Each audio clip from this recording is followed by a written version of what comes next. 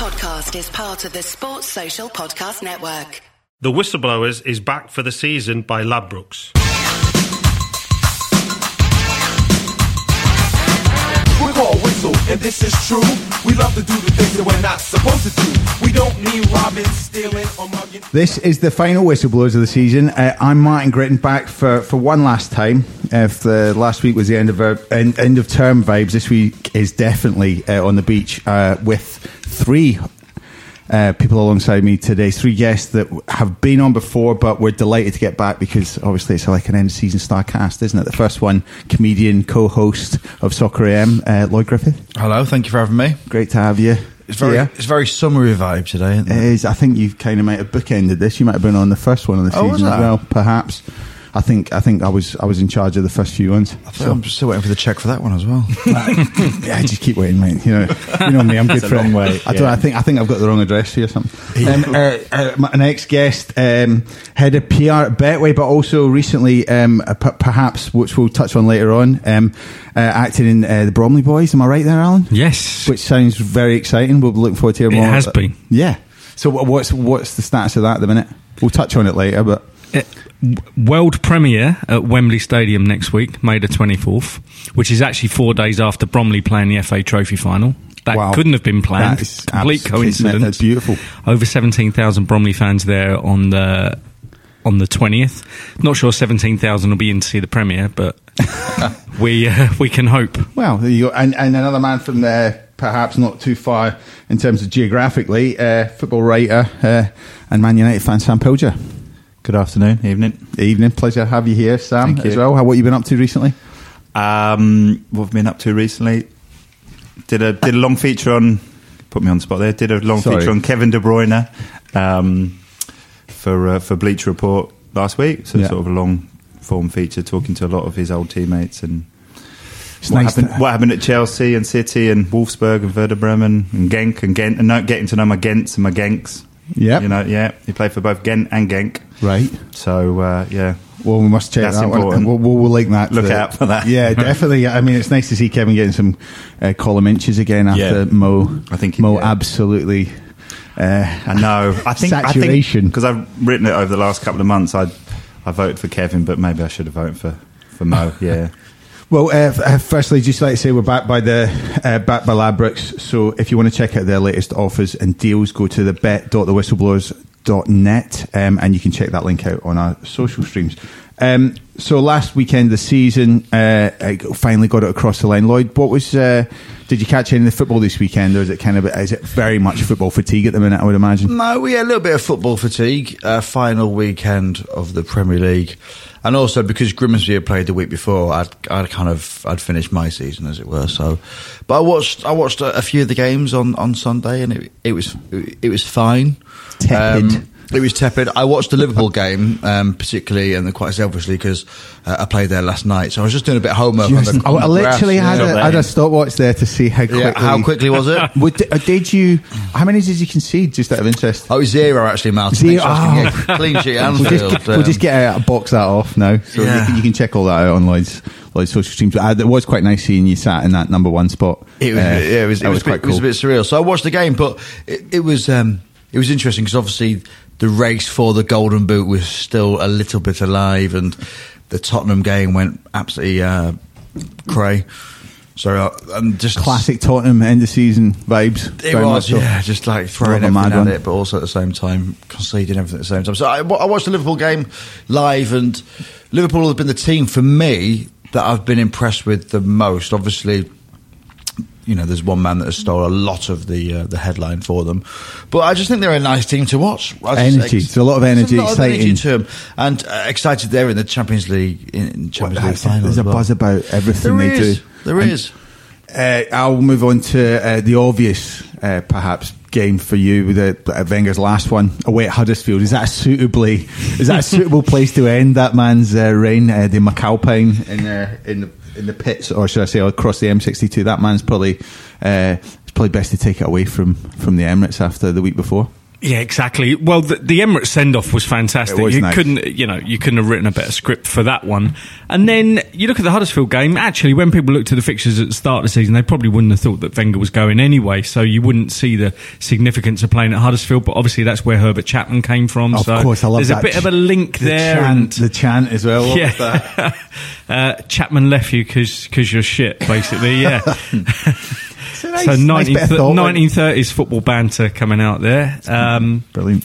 But really good, and the Arsenal fans stuck around at the end of the game, and after Huddersfield the players finished their lap of honour, Wenger came out and saw the away fans again and said a suitable goodbye. And that's it. Yeah. It's over. That's it, it's done. And we now wait to see who's coming in. And this is it. And another part of your profession, knowing perhaps the inside scoop on that, or seeing how the market is, what's been the what's been the developments?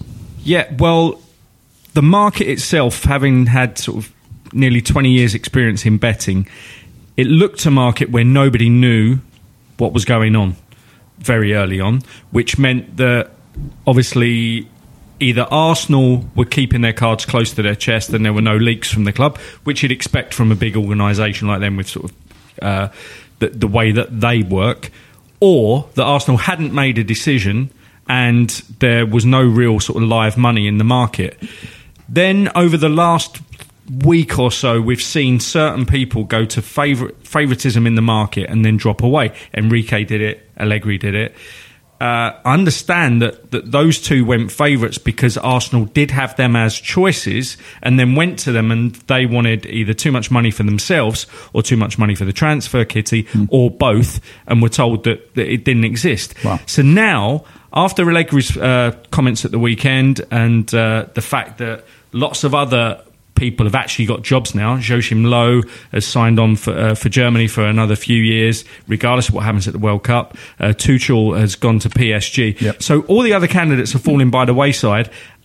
And this morning, Mikel Arteta emerged as a very, very clear favourite. So he was favourite last night around 7-4, but now he's gone odds on. And I mean, at Betway, we've suspended the betting. He is a very short price favourite with everybody else. And it does look now like they've settled on what could be a third or fourth choice that just was a backup, maybe. Yeah, I'm not entirely sure of that, and maybe it was part of a wider plan, and maybe they didn't genuinely go for those other big name candidates. Do we know if Wenger was the first choice when he was first appointed? He was, absolutely. The club got rid of Bruce Rioch in the summer of '96 and very quickly signed two players that were actually recommended by Wenger. Right, okay. Patrick Vieira and Remy Gard. No one seems to remember Remy Gard, but obviously he came back and managed at Aston Villa. But he signed them before he got out of his contract at Grand Passat. He was a guy that was very respectful of Grand Passat giving him a job and obviously earning lots of money in Japan. And he said to Arsenal, look, I do want to come and manage you, but I'm not going to be around until about September, October time.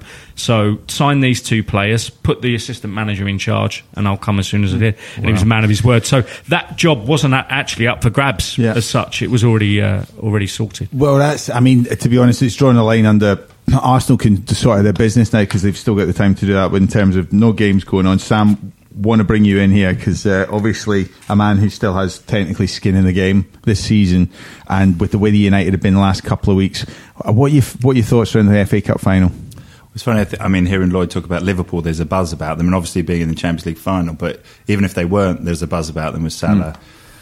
And yet United have finished higher than them, comfortably higher than them in second, and there's no buzz at all. It's flat as anything. It is flat. It's weird, isn't it? And for the last month, games have just been meaningless. Watford, West Ham away, Brighton away, and they're just plodding along. And it's strange because they're not really threatened for second, even though, Tottenham and Liverpool have got more sort of cheerleaders and more interest around them, seen as more attractive. But United have sewn up second quite easily. Yeah. But yeah, it's flat. It's just awfully flat. Sunday was more like a testimonial for Michael Carrick because he was retiring.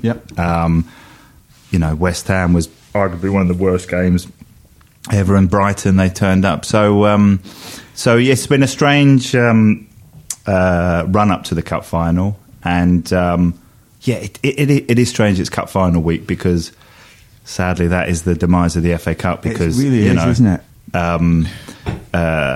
It just doesn't feel the same, you know. And I went to my first cup final when I was 11 in the 1985 Whiteside curling one in to win it. There's nothing like that, and I'm so grateful I grew up with the FA Cup like that, because it really is. It isn't the same. It will mean something, you know, if we win and beat Chelsea on Saturday, because to finish with a trophy will be great, but. Yeah, the build-up is not quite the same. Well, the Conte Mourinho thing is perhaps the only thing that could have given it a real spark, and neither of them seem up for the fight. It's proper two guys that are just, you know, I'm sure they both want to win it and they want to prove certain people wrong for certain reasons, but it's a dour state of affairs with both of them, isn't it? Well, I mean, Van Gaal won the FA Cup and then was sacked, so that's the value of the FA Cup now. You know, a generation earlier, Ferguson won the FA Cup. And that saved his career at United and you know, what he went on to achieve. But Van Gaal was literally... I remember I was at Wembley when United beat Palace. I remember he came up on the screening and he was booed, which was just ridiculous after United had won the FA Cup. Absurd, isn't it? He was booed. And, you know, within half an hour it started filtering through that, you know, he was on his way and he was being sacked. But, yeah, I mean, to finish... You know, it is a strange one, because Mourinho would have won 3 trophies if he wins League Cup, Europa League and FA Cup by in two seasons, which is not bad going. No. And yet it's just flat. And, you know, of course, in City's shadow, even in Liverpool's to extent, because they're in the Champions League final. And, yeah, it's strange times. Oh, the FA Cup, what it meant for... Arsene basically keeping his job. Yeah. It was a kind of counterpoint to that, wasn't it? It was the one thing that he could hang his hat on and say, this is the reason not to bin me. I mean, we're still winning trophies. I mean, a lot of people tried to switch it and say, this is your reason to get out. You know, you've ended on a high. You're not going to reach a high of a Premier League title again, so you might as well see this as a way out. But he didn't do that from the whole final in 2013, then obviously beating Villa in 2014. And coming back and doing it again against Chelsea last year, when, I mean, really, most people were saying, well, they've got to be underdogs now because of the fact that the path to the final was very easy last year. But actually, in the previous 2, they went behind against Hull. They needed penalties to overcome Wigan that first year. I mean, he was almost a penalty shootout away from losing an FA Cup semi-final against Wigan at a time when his stock was quite low. Before the ridiculous banners and planes flying around, people were thinking that he was on his way out of Arsenal, and he probably would have gone if they'd have lost that penalty shootout. They needed extra time to beat Reading the year after that. So when they were winning FA Cups, it was an indication of the quality of the squad, because actually they were beating teams that were either on their way to the Championship or had been in the Championship anyway. But doing it last year, obviously they did it the easy way first off, and then they got to Wembley and beat City and Chelsea. So there is a value in the FA Cup, but it doesn't tell you the value of your squad, because that's judged over a league season, as you've said, Sam. Yeah, it's a good point. And you've got essentially I love the way we were talking about Wigan coming up in the conversation many times, and how the great FA Cup that they've had this year, and what it means to lower teams, isn't it, Lloyd? I mean, the fact that perhaps the only thing to grasp onto when you're a lower league team is those sort of cup runs. I think so, but it's like, I think the FA Cup would have had more spark about it had there been a lower, even if you had like Huddersfield in there, or, you know, Burnley, then it would have been a bit more of a cup final to talk about. But my thing really is, I don't think I'll get stick for this, but I think football fans are spoilt. Do you know what I mean? I think the majority of football fans are spoilt. You know, the fact that you've seen so many Arsenal fans, and this isn't, you know, a dig at Adam, but you are obviously very, very kind of like Wenger out. I've got a lot of friends that are Wenger out, Jack's Wenger out. I mean, you know, it's the fact that, you know, going, well, but you're still winning silverware. What happened to those years where a football team could be shit for 10 years? And that's what happened. Do you know what I mean? You read Nick Hornby's Fever Pitch. But it's Arsenal were awful. Yeah, but Arsenal were bad for a long, long time. But even when we were bad, and people always say, well, look, you could be the 80s, late 70s, 80s Arsenal. But I was on an Arsenal podcast last night, and actually we had 6 finals in the period of time that I was being challenged on. In the late 70s, early 80s, we had six finals. again, back then you didn't tend to judge a team on its league position, which was bizarre. Yeah. I remember being a kid and thinking that the team that won the FA Cup was the better team than the team that won the league. Yeah, I agree with you. Yeah, But that was the magic, wasn't it? Yeah, winning the league seemed a bit boring. Yeah. You know, But you didn't get your day out. You just week after week. Yeah. You look at the other teams that would say perhaps better the devil you know, the way that West Brom and Stoke kind of got rid of guys that were there, you know, but were Pulis and Hughes. So those managers that knew how to keep them up and how to do a decent job with them. But you know, unfortunately, or however you like look at it, football fans want the drama. They don't want that kind of. They don't want the week in, week out. Or perhaps they don't realise how good they've got it. Well, Sam Allardyce is on his way out of Everton, and I mean, effectively, the only team that's really outperformed them in terms of resource and everything else is Burnley, and that's just a bit of a freak and a bit of a surprise. Moyes, so Moyes within as that, well. Within that, I mean, what do they want? What do they really think is the rightful place for Everton to be in? I think.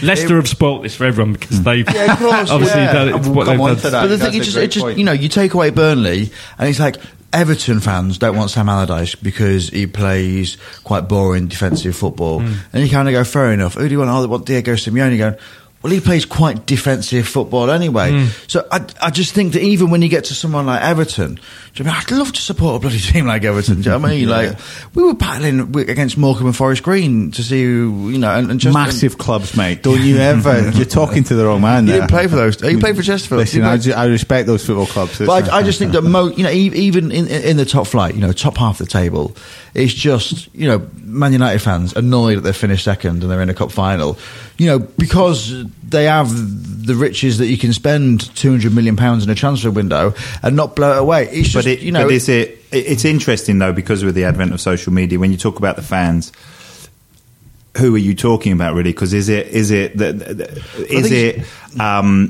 you know, I'm lucky and I feel sated in a way as a fan. I grew up in the late 70s, 80s, where I remember skipping around my living room because a win on the final day meant we finished 11th. And that was amazing. We're in the top half. Brilliant. You know, we finished 11th, 13th, 11th. So I remember that, and everything that's come since is amazing. But in terms of fans, is that social media, people who don't go to grounds, I think don't go to games. You're touching on a great point there, Sam, because I mean, Arsenal fans have had a lot of stick because they're socially more represented than anyone at the moment because of the Arsenal fan TV. And I'll get in a cab and someone say Arsenal fan, and then they'll start talking about opinions that they've seen and putting them as a wider. That's what all Arsenal fans think, when obviously, as you say, I mean, you're talking about a fan base of millions. Even if you work out the ones that sort of occasionally come to matches, you're still talking into millions. So ones that are screaming the loudest, getting the lion's share, or being representative of that club. Let's touch on some of that, because there's been some interesting ones. I mean, the jobs that have been done this season. I don't really want to go into kind of season review, but the clubs that perhaps need mention. I mean, Newcastle finishing on a high with Benitez. I mean, there's a guy that, you know, has quietly gone about his business up there. I mean, everyone seems to go about their business quietly in Newcastle, because even if you've got players that deserve to be in the England team or whatever, you are out on a limb, you know, and it seems to have been a great fit for him. But also, he's not just gone about his business, he's done good business, you know, and he didn't come into the Premier League and go, right, I'm going to spend X amount of pounds. He's done it gradually over time, brought in people that have done a job, and not massive names. Yeah. He's made players better. I think a commendable thing in the moment. But I have a podcast that, if you like football, then have a listen to it. It's called The Number One Podcast. It's a goalkeeping podcast. I do it with David Priest, your friend of mine. You played with him at Lincoln, didn't you? No, I know him from there, but I think he was at Barnsley when I played against him. But it's lovely. But anyway, he was saying that Rafa Benitez always likes to have a goalkeeper, like his own goalkeeper, not one that he's inherited. He like to have his own kind of like. And Pepe Reina was that goalkeeper at Liverpool, and he's brought in Dubravka, who has had an insane season. Brought in a debut against Man United, and was like, oh god, this is going to be the story of De Gea, and it was a story of the other half. Do you know what I mean? He was an incredible goalkeeper, and he's done good bits of business, and he's brought in decent players, and they just seem to be having, like, because it did look a bit unsure at the start of the season, but he's kind of like, you know, they've strengthened. I think Newcastle fans, going back to this kind of like, I think they'd be happy with that. First season back in the Premier League, decent position. Well, that's he it. steadied the ship. And energy. There's energy when you watch him I play. think they're more than happy with that. What a way to go out as well again. Yeah, and he's had a couple of first half of the season, that was he had a couple of tough games there, didn't he? You had to look at himself. They've not got gubbed though, have they? I think United maybe gave them the biggest beating. I don't know, I'm not going to test you against, I'm sorry. We lost at St James's Park. Yeah, so the 1-0. But the game, I can't remember what how his defeat is, but it ain't more than a couple of goals. No. They never got a pummeling that you saw. Stoke got pummeled regularly. Swansea looked a beaten team. Southampton looked dead and buried many times. West Brom, the steal that Darren Moore brought to them, but certainly, and that's so. Just to push on that as well, Darren Moore not getting the job definitely is insane, absurd, isn't it? When you look at when he took over, if you look at the points of when he took over, you're going, it's incredible. What's going on? Obviously, give him the job. Do you know what I mean, if he's doing it against manager of the month and relegated on the same day, it's ridiculous. And even with him getting this kind of vote of confidence, saying we'll find somewhere for him at the club if he doesn't get the job. Managers don't want that. Yeah. You do not want to. You don't want to go and say. I think there'll be. I'm not sure if it was just because of the fact that he was West Brom, but you kind of think, well, if another club's looking at them, going, just get him in. Do you know what I mean? He'll do a job. Roy Hodgson as well. Yeah, I was going to mention that. I live in South London, and the job he's done down there is absolutely incredible because he came. Well, actually, Jose Mourinho said, De Boer was the worst manager ever, 7 defeats, but actually, Palace sacked him quickly after 4 defeats. Roy Hodgson came in, lost his first one to Southampton, and then he was in Manchester for a week, City away, United away. They got absolutely spanked 4-5-0. And so then he started with 7 games, 7 defeats, no goals. And I remember talking to Palace fans, I think, these strange things happen. You might stay up, you might be all right, thinking. Well, all the analytics data was actually saying they were playing well in matches. So a lot of people were saying that it was actually the wrong decision to get rid of the ball. Because all the guys that crunch numbers were saying, well, they're having good shots on goal, they're having actual good attacks. So maybe it will turn for them. It was basically that going to the analytics that you mentioned, had you had someone else instead of Benteke up front... Oh, well, yeah. Well, Benteke is... Palace have stayed up comfortably, 11th, joint with Newcastle, without a striker scoring a goal with their feet from open play. Wow. Yeah. Well, there you go. That's a bit boring, but you missed a few sitters and you had bad penalty as well, wasn't it? He must have cost them. Even I think I'd better see. You had they got 3 strikers. One who hasn't played a game, and I saw him in my gym today. Who's that? Connor Wickham. Yeah. Sorloth, they brought in January, hasn't scored a goal. Benteke scored 2 headers and a penalty. So they haven't had a striker score a goal with his feet, and yet they've finished mid-table. Feet like Toblerones. All right, listen, we'll come after the break and speak about more about individual players because I want to have a look at the boys that scored the goals for the teams we've discussed.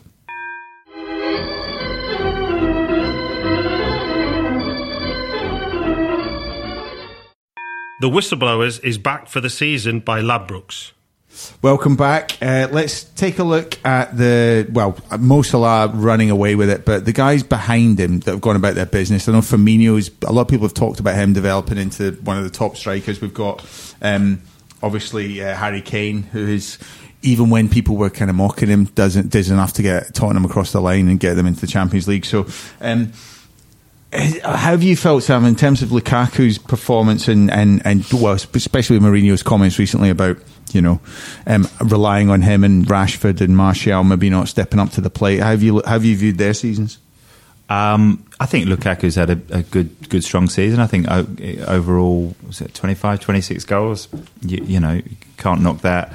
I'm worried that Anthony Martial looks to be possibly on the way out, which I've got into this on social media, would rank up there with Mourinho, with Salah and De Bruyne. Yeah, I totally agree. Yep. I just think, just patience, really. I had, this is his 3rd season at United, and he's scored 11 goals in 18 games, which is a better record than Ronaldo in his 3rd season at United. Did you tweet that? Was that one of yours? I think I remember that was a belter because that's the thing. Where's the development? But he's not played more than 3 or 4 games back to back. It's Sanchez has really done that. It's been really that's thrown it all out. And Sanchez was a real greedy, we can get him, let's have him. And I don't think any United fan disagree with that. He's a fantastic player, and it was he wants to come to us. And there was a bit of pride, like, oh, he's turning down City for United. Oh, that's nice. You know, when we were a bit in the doldrums. But the problem is, it really has done damage to Rashford and Martial. Yep. So, I fear that Jose might lose a bit of patience and boot, especially Martial. Rashford, as the homegrown kid, will give him a bit more time. But yeah, we'll see. Well, looking at slightly further down the top scorers list, Lacazette being your top scorer with 14 league goals. I mean, it's been a transitioning period, isn't it? You get rid of Giroud in January, but you don't really replace him. You don't have goals coming from places where you would hope them to come from, say bursting midfielders or people cutting in. I mean, how do you view it for next season? No, I mean, we lost Walcott, who always contributes goals, whatever you say about him, and I said a lot about him. You really did say a lot about him. And that's the nicest thing you've said about him, so maybe... not so much Oxlade-Chamberlain, who is unfortunately injured. No, I do genuinely mean that. That's the nicest thing I've said about him as well. Lacazette was playing well at the start of the season. He was getting into good positions. His hold-up play was really good. He just wasn't scoring goals at the kind of rate you want someone to be scoring for a team that are aiming to finish in the top 6 or the top 4 for the Champions League. And in fact, Arsenal took the longest they've taken since 1984 to get a player to 10 goals in the league this season. It was just after January. That was Lacazette, just as he edged past the 10 goals, but that was way after the new year. Do you know that was in 84? I don't know. Someone did tweet me with it, and I don't remember the name. I don't remember the name. That have been, but Lee Chapman, maybe. No, that's Chapman. Pretty dreadful affair. But anyway, so I want to talk about someone that didn't join Arsenal though, because he's in there with 20 goals this season, and didn't sign for Arsenal because they wouldn't even match his wages at Leicester. And that's Jamie Vardy, who has had another fantastic season. In fact, the only little down period he's had in the last 3 seasons in the Premier League is when all that stuff was going on with Ranieri. If you take those 12 matches out where the Leicester players had obviously down tools and he probably wasn't getting the service. Yep. And to be fair, he might have been a bit on strike himself. If you take those 12 matches out, he's got a phenomenal strike rate. And he's extended it this season against some of the best teams in the league, including 2 goals at the weekend. I know it was a bit of a gung-ho game at the weekend, but people seem to be ignoring it. And I tell you what, he deserves to play as many minutes as Harry Kane, if not in tandem with him in the World Cup. And just coming on to that, the fact that he would score those goals in any team. It's not like he's not a jigsaw piece that is finishing Leicester off. I'm amazed that no one's taking a punt on him, because I mean, like, I remember I was at Stockport and Didier Mann said, we'll put a bid in for this Halifax striker. I was like, who's that? He's going Jamie Vardy. He's nippy. He gets on the end of things. Putting a 50 grand bid in typical kind of shithousery fashion from Stockport. It was like, who are we up against? Fleetwood. He's not moving to Fleetwood. It's miles away. It's just Kettle. He moved to Fleetwood, and the rest is history. He might have saved my career. Imagine just being able to flick a few balls onto him. Well, I tried to wreck it. He'd have made me look good by proxy. I tried to wreck your career because I was the one who tipped him to Diddy that summer. Listen, we're going to take this offline, but Diddy came to do the draw for the my previous company's Stewards Cup sponsorship at Goodwood, and he was there with me, and it was about the 3rd, 4th of August, something like that, because it's early August. When you were doing...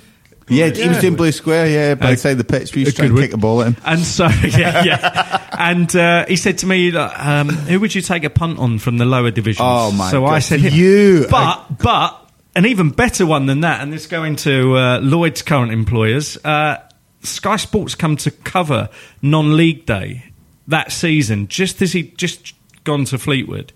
And they were talking about non-league day and all the games, and we'd arranged a ground hop between all the Essex grounds. And it got to like maybe their 3rd question that was written down on the paper, and the presenter obviously just comes up with a 4th question. You always get asked in non-league, give us a player that will make it out of non-league into the bigger divisions. And I then went on a sort of minute talk about how Vardy would do it, and he'd probably play for England. Wow. And nobody can find the tape anywhere. Funny that. I've even given... No. It does exist. It absolutely does exist. I do believe you. I was talking to Mickey Mellon last week, who was the manager who signed him at Fleetwood. Yep. I was with him at Chester Races last week, and then at Wembley with him on Saturday when Tranmere won promotion. And he actually said that he had to convince Andy Pilley, the Fleetwood chairman, to purchase Vardy, even though his stats from Halifax were incredible. And the first 2 games he played, Mickey Mellon got called into Andy Pilley's office and said, I can't believe you signed him. He's absolutely rubbish. Who was he playing up front with at the time? Because he was playing up front with a really good striker, another really talented lad. He was playing up with Magno Vieira. No, there was another lad up front with Fleetwood. When they got into the league... Seddon. No, another one. There was like... I know they... Yeah, they trawled through all the strikers. But there was this kind of... I don't know if he was a Scouser, because there was quite a few Scousers up there at the time. Andy Mangan. Yes. Yeah, Mangan. But that's the 4 strikers they had. Do you know what? Yeah. They were very, very good. For that level, I was just like... So what... Yeah, and it was a nice pitch to play on. Mickey's tactical change was to say to Vardy that he had the free roll to go either side of Seddon or Mangan or Vieira, whoever's going through the middle, and he just gave him the free roll, and he was ripping teams apart because they could not track him side to side. They tracked him down the middle, they couldn't track him side to side, and you couldn't catch him. Once it's over the top, you're done. So I mean, obviously, the rest is history. Mangan scored 24 and 53.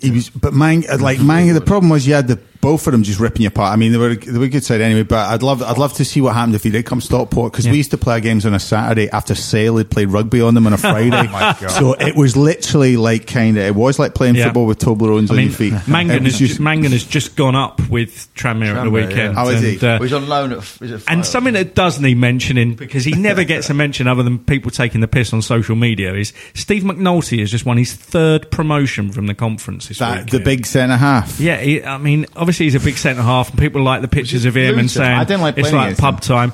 No, he scores great goals. He's really good on the ball. Yeah. A bit like the Andy Carroll situation where people think he's a donkey, but actually, if you watch Andy Carroll, he looks like a footballer in a fat suit, doesn't he? Yeah. But Steve McNulty, absolutely solid at the weekend. Yep. Solid performance. So it's like John Parkin, and one of the bad words said against him. Third promotion. A couple other interesting ones, particularly looking forward to the World Cup. I mean, Raheem Sterling chipped in with 18 goals from out wide. I mean, that's 2 more than Lukaku, and then he had 11 assists as well. Mo Salah's 10 assists. I mean, Harry Kane scored 30 but had 2 assists. So just in terms of his contribution in the league, and I know it is I keep saying a recency bias, because I did think Kevin De Bruyne, if this season was flipped on its head, we'd just be absolutely waxing lyrical about him. But, Mo has been irresistible and he cleaned up at all the awards. Yeah, no, I mean, as I think I alluded to earlier, I voted for Kevin De Bruyne for Football of the Year. I have in the past voted for Jimmy Floyd Hasselbank, though, so I'm not sure that's worth much, my vote. But I know, I mean, the Football of the Year award is a strange. Is that your football writers? Was that football writers? How does that work? Because I only know from the PFA's view, but how does the football writers? How do you get an email? Do you get you just get an email with a code and you vote by May the 1st, and I always leave it as late as possible. And so I voted for about the last 20 years now. But normally association gets it right, but Scott Parker, I think 2010. That's just right. I look back at that's Scott Parker in a really bad West Ham side. Finished like 16th. That is the anomaly. You look. That's the weirdest thing. The seat I was sat in, as these 2 guys were taking the piss out of me because I always seem to be sat at the back or whatever. That room, I was in the middle of the room this time. All right, the room just went the wrong way. You're below the Scott Parker poster. I was below the Scott Parker. They've got a banner of everyone that's won it, and it was like Ronaldo, Henry, Shearer, and then it went Scott Parker, and I was like, Is that because it's in London? Is that because the guy is a West Ham fan? I was like going, no. What season was that? I immediately wanted to look at what happened. There's 2 years that are ridiculous. That one, and then 1999. As a United fan, United swept the treble. Greatest season ever. David Ginola.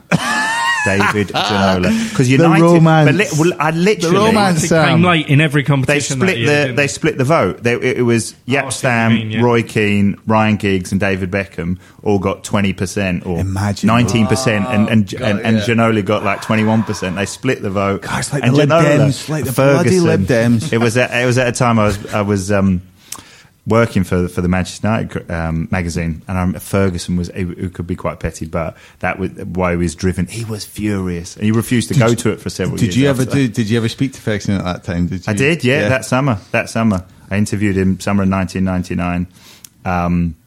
And I thought, I mean, I was in my 20s, and obviously you were a bit nervous. Yeah. And it was at the Cliff. There was no one there. They hadn't reported back for pre-season training. They'd won the Champions League, the Premier League, the FA Cup, and he'd just been made a knight. I thought, I'm sorted. This is going to be the best interview ever. Happened. No.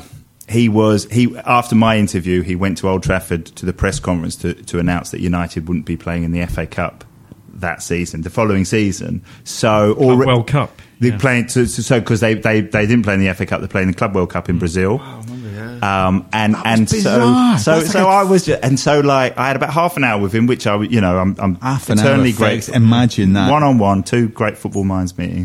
Do you remember what? Sorry to interrupt. No, but do you remember what happened? Because the FA definitely moved the third round to November, but that was to appease United, and United still said they weren't going to play. Was that right? Or I think it still was. It still was in January. But one of the years it was definitely in November. They said they would have allowed them to play a youth team, and he just thought that would. No, it was. He was furious about it, and that was playing on his mind. And so I just thought greatest summer ever, and but he'd moved on already. They were won next season. I love that, and that makes I want to let's bask, let's talk about it. Memories, what a great season! And he was already like, no. And he was furious, and he went to Old Trafford, sat next to I think Martin Edwards or David Gill, but no, that was 19 years ago. But that's lovely.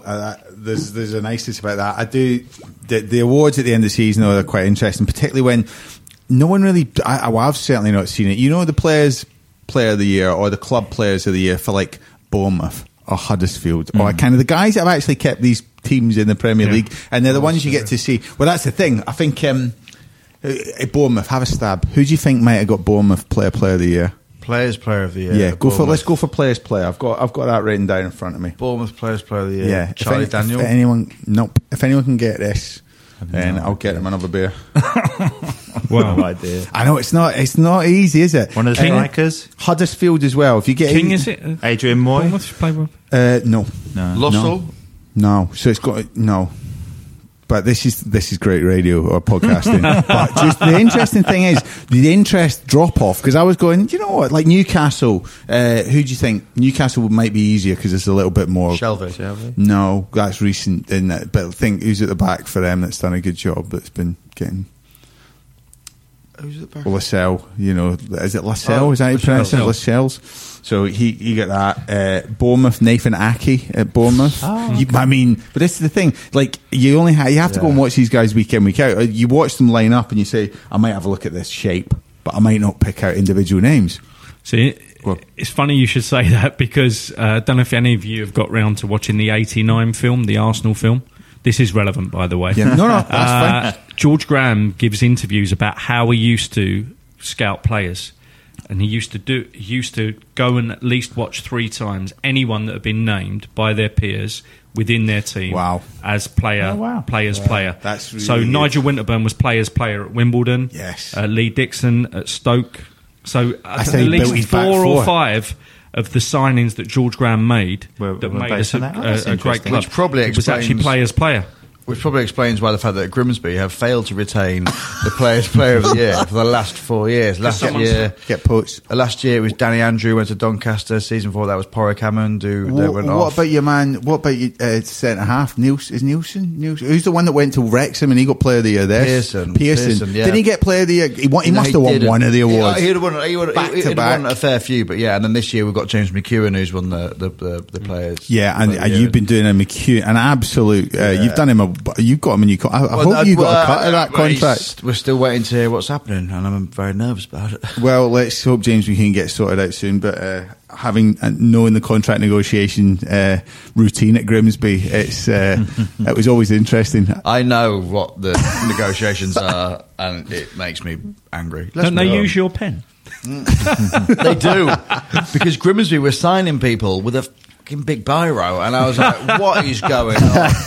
So I went to Waterstones at Piccadilly, bought him a 30 quid nice pen. 30 quid? Fuck, someone's doing all right. Yeah, it's been a good few years. Yeah. Someone's getting that sweet Sky money. And so I sent it to them and going, look, is there a pen that's worth 30? mate. Yeah, honestly. Yeah. And I just said, look, you know, so it was a little bit of a social media thing, which is quite good. But then when players sign, they sign with my pen. That's wonderful. Right, well, let's take a quick snapshot of next season. I think interesting thing is that, let's go back to the Ferguson analogy. Everything moves on so quickly. The ambitious ones, how a team's going to reshape and rebuild and compete with City, because we haven't even touched upon 100 points out of 115. It's pretty disgusting. So for an incredible achievement. So Sam, next season, who do you think can compete, and what will they have to do? Well, you never. I mean, I don't know what it is off the top of my head, but it could possibly be as much as 50-point swing between Chelsea and Manchester City from last year. Yeah. I think City finished 20 points behind. That's insane. Chelsea, and now Chelsea finished about 30. I mean, 50 points swing. So you don't. I mean, no one would have seen Chelsea's demise. You don't know. I mean, the easy thing is to go, City are great and they're going to push on. You would expect, you know, Conte won the league in his first year. Chelsea could bring in someone, off they go again. You think Mourinho has to kick in on his third season. I think this is the season. Yep. He has to prove he's got the players, he's got the backing. Do you think he's got the players though? I mean, is it going to the Ferguson clear out? You know, the famous, he's like, these guys aren't good enough. Let's get them. No, I think he's got the. I mean, you know, look, I think he's definitely got the players. Probably another centre back. So you said about Martial, but then Martial turns up on Saturday and then or Sunday turns up at like 12 o'clock, and then at 1 o'clock he's in his car and he's driving off. So I'm just a bit. I think that's an end of the season thing that Mourinho maybe is making a point, and he's making, because he's very good at doing that. I think he undermines his players, but perhaps he's one of the only managers that actually does that, treats them with contempt, because these guys do have the privilege that no other players of their generations ever have. No, we were talking. Wasn't there? I think there was I caught a flash on Sky today or something. Chelsea sniffing around Pochettino. Yeah, I think that's got to be. I think that's Pochettino's link to try and get because he gave Daniel Levy an ultimatum yesterday, basically saying that they had to spend money at the next level, and he's set that level. He's going to go to him with it, and if they don't match it, he'll be, disappointed about it. But maybe that's his extra kick. But it's what he said. He said whether it's me or whether it's someone else that does that. So he kind of put it out there and went, But also Pochettino wouldn't want to go to Chelsea, because Chelsea have a 2-year turnover of managers, and Pochettino is very much a better club. I just realised, moving back to the new and improved White Hart Lane, no manager's going to. Well, that's Champions League. That's going to be late. Champions League. Yeah. I don't think they're going to get back in there. By the end of this week, we'll find out that there'll be at least 3 games at Wembley and maybe more. But touching back on whether City can retain it, they'll be aiming to do that as the first Premier League champions in 10 years to actually retain. It's very hard to retain. Is that right? Yes. United obviously went on that 3 titles winning streak just after Chelsea had gone on a 2-title winning streak, 04 to 06. Since then, the champions has changed every season, and someone was talking about the mentality of players. It was more to do with the way Chelsea dropped away that season, where they finished around 10th, and just saying that it's almost like players ease off because they've done it and they don't actually then compete again. They always need a new challenge, the modern player, because the attention span of a modern player. So I think City are good enough to cope with that attention span drifting a little bit, because they've got such a cushion. Imagine the psychology of that is fascinating as well, isn't it? The fact that United, you look at the guys that just the desire to win, perhaps coming from Ferguson after what we spoke about, perhaps the trickle down effect of never being content, never go. Yeah. You deserve that. Getting your holidays, the ones that go, right, what can we build? What can we make better? And the fact that Scholes and guys like that chuck away, it's like medals are irrelevant. I know what I've won. I've been there and I did it. Apparently, when Man City won the league, apparently the Man City player said their training session the next day was the hardest they've ever had. All right, I love that. It was just, they were just in, because they're all hammered, because they're all hungover. None of it. Apparently, they're in. Like, it was harder than pre-season. Do you want me to? Yeah. Yeah, I think that Man City will walk away with it. They've got unlimited budget. Everyone wants to play for Pep Guardiola at the moment. I think he's the greatest coach in the world. No club will get near them next season. Every single football fan that supports a team that is second to 8th will implode. That sounds like an essay. That sounds like an essay question. There'll be a rise in therapy in the UK. So that's thanks for that, Lloyd. I think it'd be a case of the fact that United have the money to compete in terms of the market. If he gets his act together and builds players like, you know, the scorn that was poured on Pep buying fullbacks, the fact that fullbacks will probably be top of the market for, you know, you look at some of the players that are out there, that Dominic Diamond, do you remember Gamesmaster? Yes, I do. He tweeted, he was like going, you know, as Scotsman appealed to God and said, you know, we just want one world class player, and God was like, you can have two, but they're both left backs. Yes, you know, that. And it's just brilliant. So apt, absolutely brilliant. That we've got Kieran Tierney and Robertson, and you know, I'd love to see Tierney play South because, to be honest, there's nothing left for him to achieve at Celtic. But he'd be a phenomenal signing for, you know, Spurs, perhaps. I know there's talk of him, but United. I mean, United is a lovely fit, and you know, Scotsman going there as well. So be interesting to see. And it was so. Alan, I'd love to finish on Bromley Boys. So, what's been the development of that and your involvement? Well, cut a long story short. About 6 years ago, somebody commissioned the book. The book is a long-standing favourite from non-league fans. It's been going around for a while. It's by Dave Roberts. But it is essentially just his journal of a football season, which happens to be Bromley's worst ever season. So it did have a lot of heat, and the film company commissioned it. It got turned into a script. The first script wasn't very good. Don't know who that writer was, but no offence. The second time it got given to a script writer, he actually changed it. So kept the first chapter of the book, kept the name of the protagonist and all the results from the game, but actually turned it to a romantic comedy. And that actually got a lot of heat. And after that, they signed loads of great actors and actresses to appear in it. Martine McCutcheon's in it, Alan Davis, Brenna O'Connor from Game of Thrones, Jamie Foreman, who my scenes are with. And I was lucky enough to be at the read-through and got given a part at the read-through just to pass the time.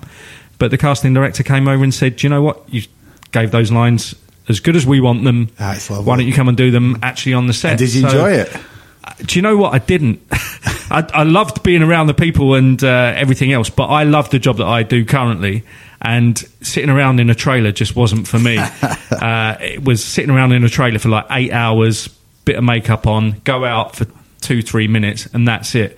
Whereas I'm used to sort of being involved in things a bit longer. So. Love that. Where can we see it? Just to finish on that, where can we see it? In cinemas from June 1st. If it's not in your local cinema, ask them about it, because it's the kind of film that is being shown plenty of places, and the more heat behind it. And honestly, it is a good film. I'm not just saying that. I drove down the M4 and there was a huge poster. Yeah, there's lots of posters, things around London, which is great. I'm not on any of them. And as I say, it's a romantic comedy, and my 3 scenes have no romance or comedy in them. Wow. Well, listen, we'll link it to the Twitter account. We'll link it to it. Sam, we touched on really quickly about the World Cup coming up, so football fatigue goes out the window. What are you up to? Is there anything planned? I can't compete with Alan. Hollywood blockbuster. I know. We started in Hollywood blockbuster. We should have finished on him. What are you doing? I'm not in showbiz. I don't know that. I haven't done any movies lately or any romantic comedies, and so I'm looking for my big break. Well, your De Bruyne piece. I'm going to link your De Bruyne piece to this, so we can. There's no romance in it. So don't bother. Well, the film isn't going to be available. We can just link the Twitter handle. Are you doing anything over the World Cup, or are you just going to enjoy it from the Southeast London? I am. I'm not going to Russia. That doesn't sound much fun. Not a bad choice, though. No, I'm doing lots of columns and lots of work around it, and I hope it kicks in the excitement, because it's not really caught fire yet, has it? Not yet, but I mean, the World Cup. We've got Liverpool. Normally, there's a big build-up and there's excitement, but hasn't been that really. Am I wrong? I don't know. Is anyone feeling? You're right. I think no one's thinking about it. I think it's the lowest attention year we've had going into the World Cup. Could we see your writing? Is there anywhere you can talk about where we'll find your writing? I'll link your Twitter handle to this podcast so people can find you. Anyway. I did an Australian double last week. Went down to Brighton and interviewed Matt Ryan. Great goalie, great keeper. Good keeper. So about his not making it at Valencia but coming to Brighton. And then I did the Aussie double. Then the next day I was at QPR with Massimo Luongo. Great, lovely fella, really nice fella. And his story about going to the World Cup too. So he's got a great backstory, isn't he? As well, great guy. Great guy. Nice I'd love to read that. Will Matty start in the World Cup? Oh, absolutely. Yeah. That's great. That's amazing. Lloyd, can we finish? You're the busiest man in showbiz, as far as I know. The busiest man I know in showbiz, anyway, between playing football matches, hosting on Saturday, Anfield last night. No big deal. Are you giving yourself a break? Are we ramping up? I'm going away for 2 weeks before the World Cup. I'm going to America with my girlfriend. Beautiful. And we're going to have a very nice time indeed. San Francisco, Yosemite, Big Sur, Santa Barbara, and then LA. Will we be able to follow your Instagram stories on that? Yeah, follow me Instagram stories, guys. You'll honestly want to follow me straight away. But yeah, if we're plugging stuff, I have a podcast with David Priest. It's called The Number One Podcast. I'd link that as well. It's been doing very well. Lots of nice It's not reviews, one of our podcasts, though. So okay, well, whatever. He's only mentioned it twice. But it is an interesting one, particularly from a goalkeeper's perspective. We just basically focus on what happens in the box. So we just talk about goalkeepers, the things, the good things, the bad things, the ins and outs. There's been a lot of talking points with various goalkeepers. So we've got about 10 episodes out there already. So yeah, have a little listen. Yeah, and I can attest that not just yourself, but Priest is very listenable and readable. He's got a great voice, hasn't he? He has. He's quite a charismatic man. I do enjoy spending time with him. He's always so well dressed as well. Sartorial. Are you taking the mickey at me there then? I thought you were going to go. I always like spending time. That says more about your insecurities than mine. Anyway, that was the whistleblowers. That was the whistleblowers for 17-18. See you back next season.